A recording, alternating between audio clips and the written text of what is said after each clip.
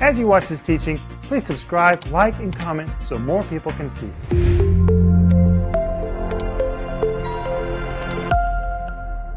Hi everybody, welcome to the home group tonight. My name is Paul Renner, and on behalf of my father Rick Renner, I will be leading the home group tonight. Thank you for joining us. Along with me here in the studio today is my mother Denise and my brother Joel. Paul, it is so good to be with you, and thank you for leading home group while Dad's not with us.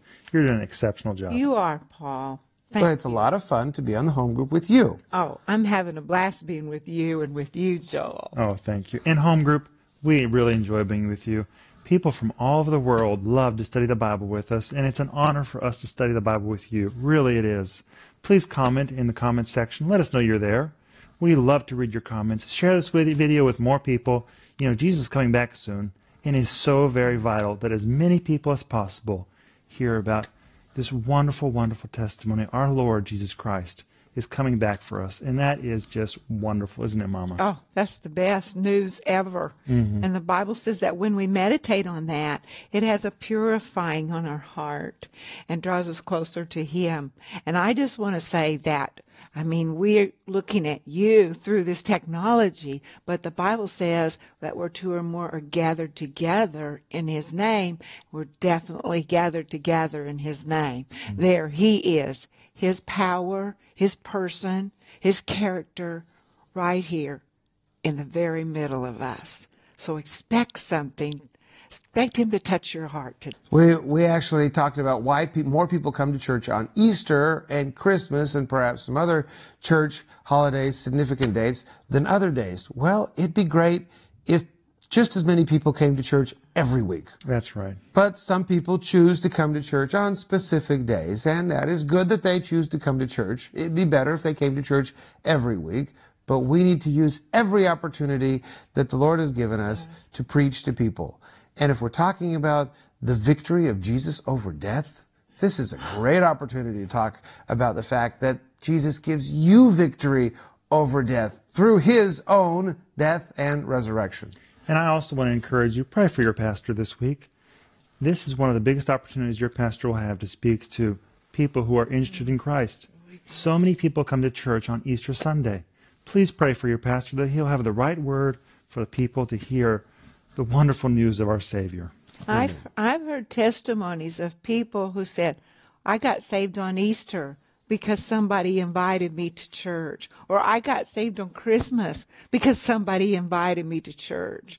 So like the boy said, take this opportunity.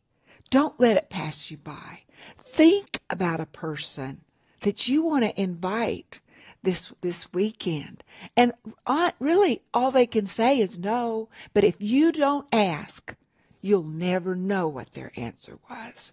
So I'm encouraging you, ask, invite. Amen. You'll need the study guide today because we'll be following along the daily programs that my father filmed the stand-ups for in Jerusalem. And specifically, the stand-ups for the programs this week were filmed in the Holy Sepulchre. Oh, what is the Holy Sepulchre? Oh, Paul, they were just beautiful. I know you're going to tell us what the Holy Sepulchre is, but I have to tell you, when you watch the daily TV program where Dad opens the program in this location, it is amazing. He got to film in the tomb. That's what the sepulchre is. Yes. He got to film in the tomb. That is so rare.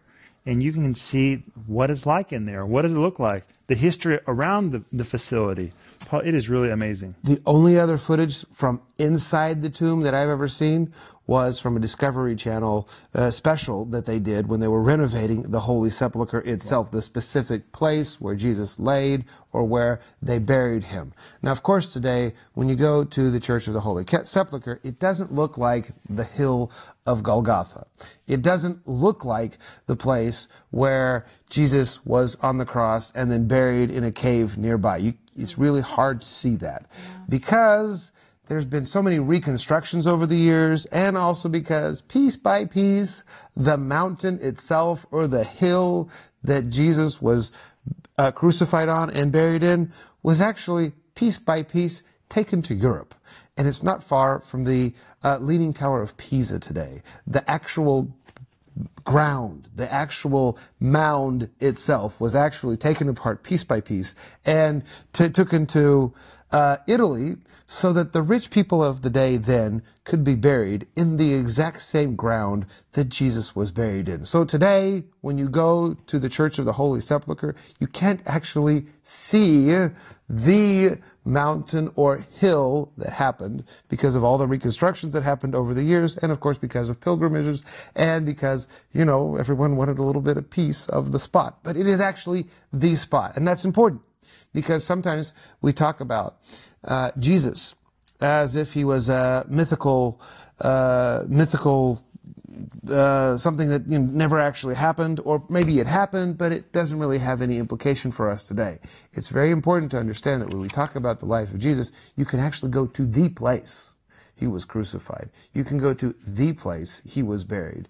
And that is important because it proves that everything that we read about in the Gospels actually happened.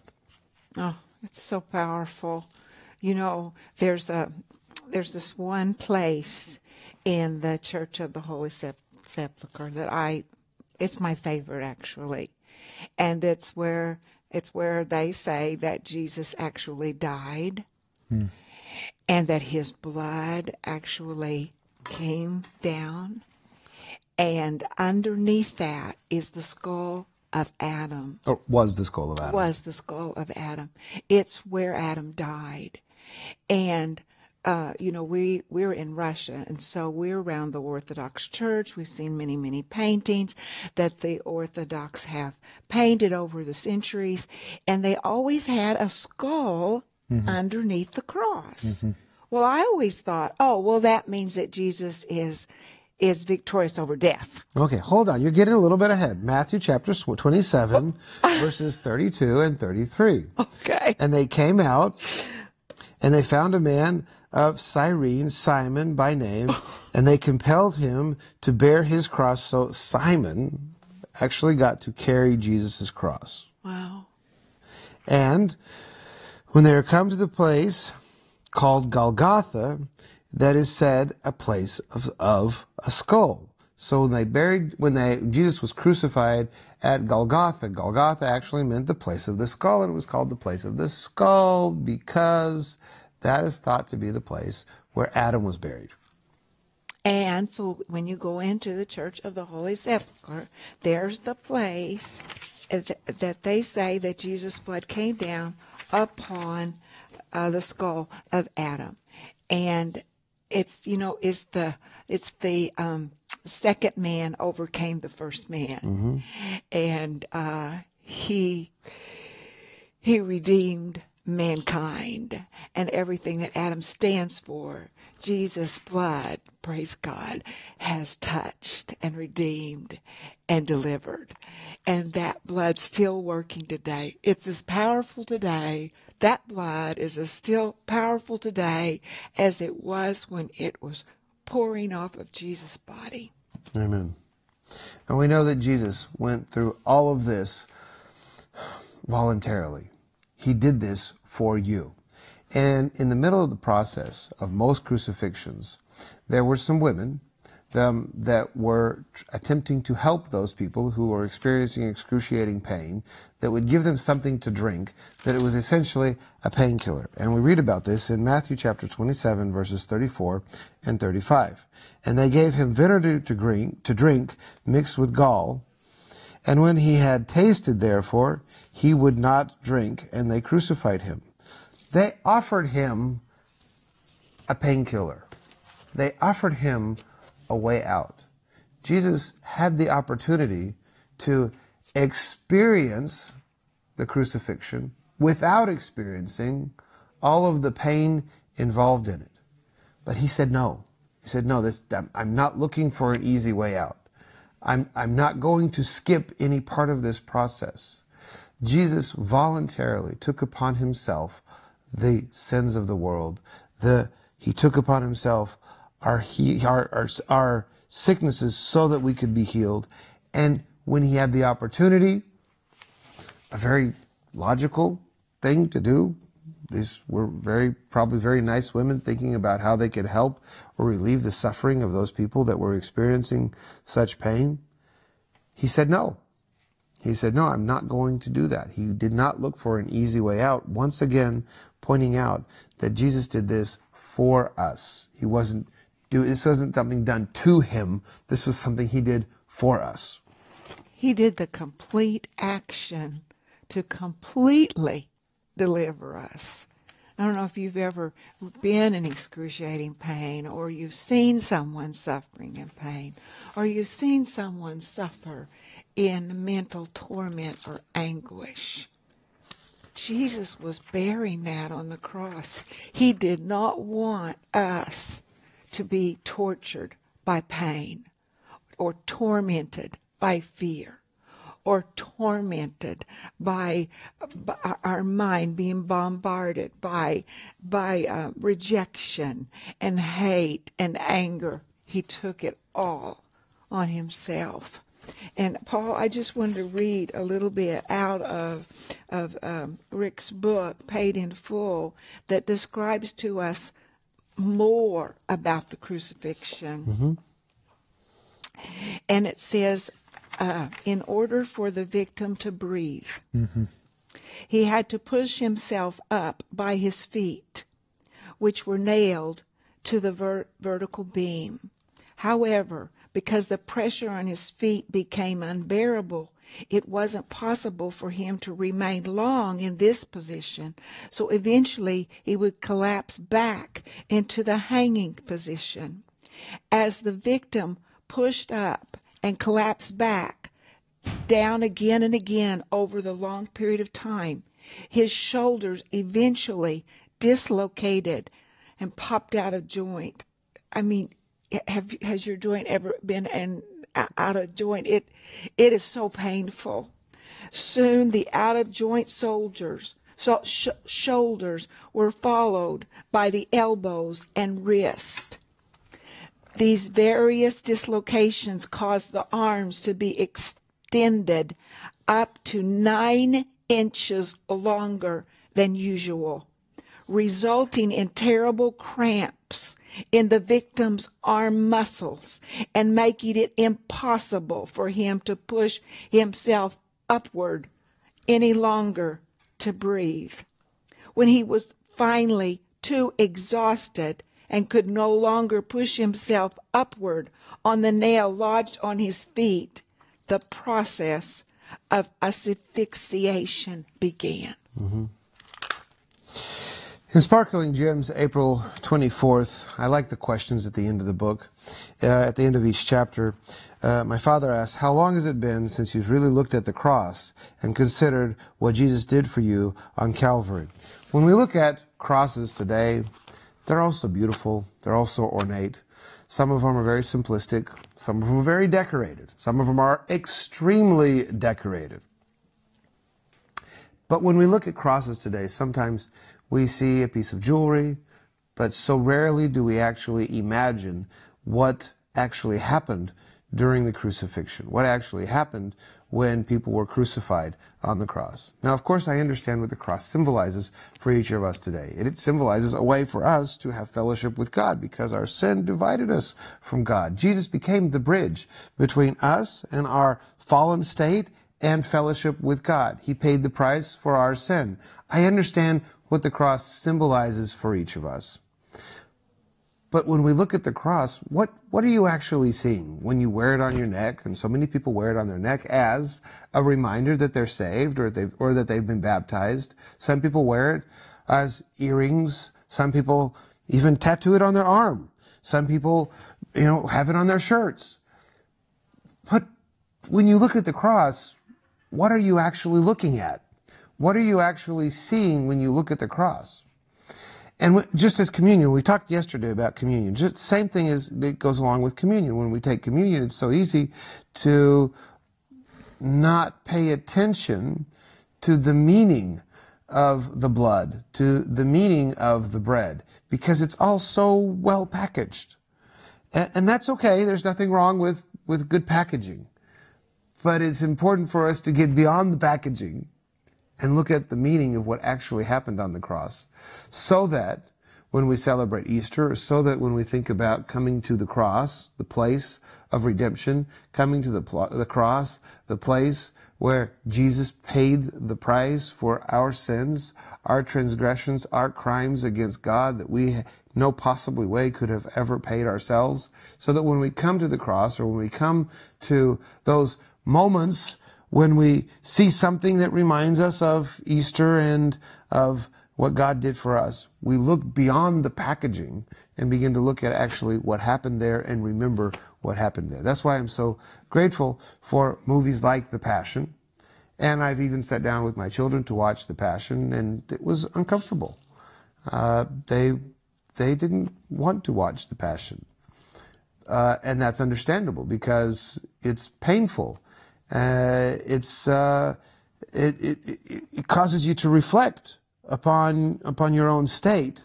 And it's a painful process to do that, but it's important. And it's important to sing about the cross. It's important to talk about the cross. It's important to read verses about the cross. It's important to remember. So when you're remembering right now, as you're preparing for Easter, please go beyond the package. Go beyond the religious, beautiful package that's available. Look into the meaning. The cross is a sign of what Jesus did for us. Mm-hmm. You know, in the ancient world, Paul, I don't believe that people wore around a cross as a decorative designer item.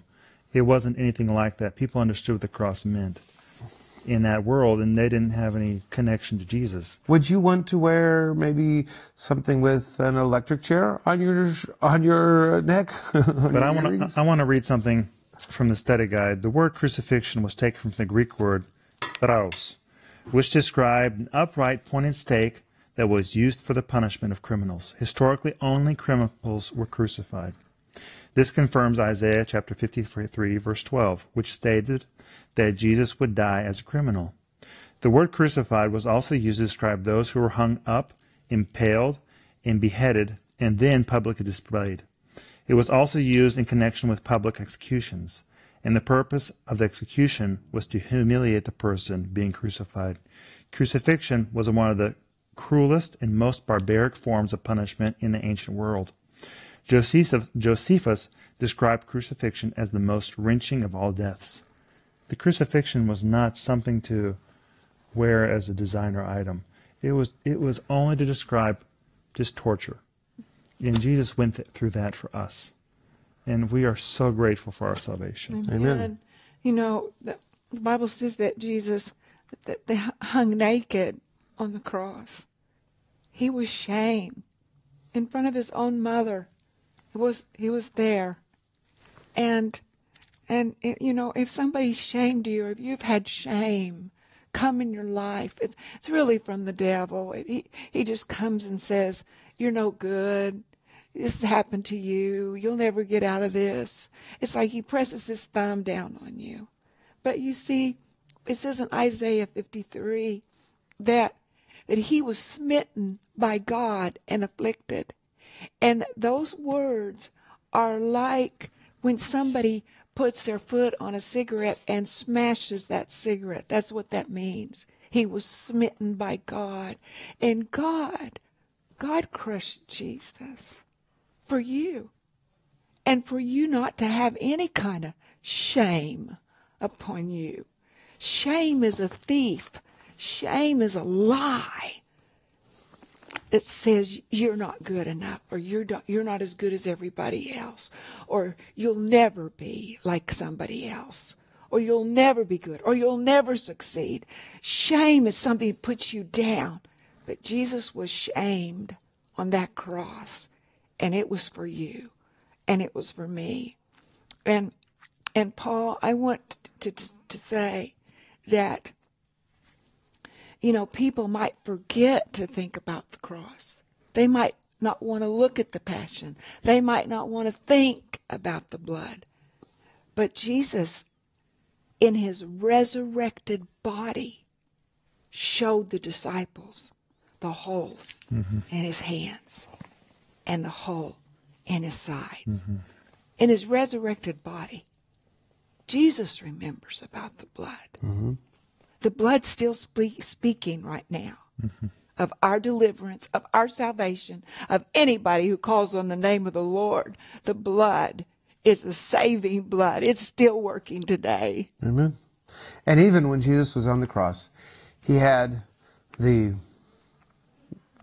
state of mind and the love to say, Lord, forgive them, for they know not what they do. That's right. That's amazing to me, because someone experiencing so much pain, if you've ever experienced any type of pain, or if it was anything close to what Jesus experienced, you're probably not thinking about other people at that moment. I mean, other people were probably not on your mind. You were probably thinking about how to get through whatever you were experiencing at that moment. That's true. But even when Jesus was experiencing more pain than most people have ever experienced, he had you on his mind. He had the people that were doing this to him on his mind. And he was able to say, Lord, forgive them, for they know not what they do. If he was able to do that in that state, of course, Jesus is our example. Then whenever someone does something to us, our first go-to state of mind should be, if they really knew what they were doing, they probably wouldn't be doing it to me. If they really knew what their words and actions did to me, or how their words and actions are reflecting on me, they probably wouldn't be doing this. So I'm going to forgive them now, and I'm not going to hold it against them, because I don't think that they would be doing this if they actually knew what it was doing. Jesus was able to do that. And of course, because he lives in us, we're also able to do that. When you experience pain, when you experience betrayal, when you experience something humiliating, because Jesus is in you, you also have the power, the love, the state of mind to say, Lord, forgive them, for they know not what they do. If they really knew what this was doing to me, they wouldn't be doing it. So I forgive them. Amen. Amen. Because the love of God says in Romans chapter 5, verse 5, that the love of God, the very love of God that we're talking about, this amazing display of God's love, that very love, the Bible says when we got born again, it was spread all over our heart by the Holy Ghost. Mm-hmm. So we have the love of God. God's not unfair that he would ask you to forgive and not give you the equipment to do it. He has given us the very equipment that we need to extend forgiveness to whoever and whatever our offender did. He's given us the equipment to forgive them, and that is his love that's inside of us. Mm-hmm. Amen. If you have not downloaded the study guide yet, please go to renner.org to download the study guide. Also, you can send us your prayer requests. We will be praying for you. And join us tomorrow, because tomorrow we're going to continue to talk about Easter and what God did for us. Yes, Mama? Paul, I think we should pray. Let's pray. And agree with you, home group. If there's somebody that you need to forgive, you can set them free right now, and you can be set free. And so we're going to pray right now. Father, we agree with our home group right now that the love of God has been shed abroad in our heart by the Holy Ghost. And by our own will and by faith right now, we release that person from what they did to us. We release them right now in the name of Jesus. Father, your word says they didn't know what they were doing. And so we forgive them now in the name of Jesus. We let them go. We thank you, Father, for the love of God acting in our heart to do this. In the name of Jesus. Amen. Amen. Amen. Amen. See you tomorrow as we continue to talk about Easter. Bye-bye. If you enjoyed this teaching, please subscribe, like, and comment so more people can see it.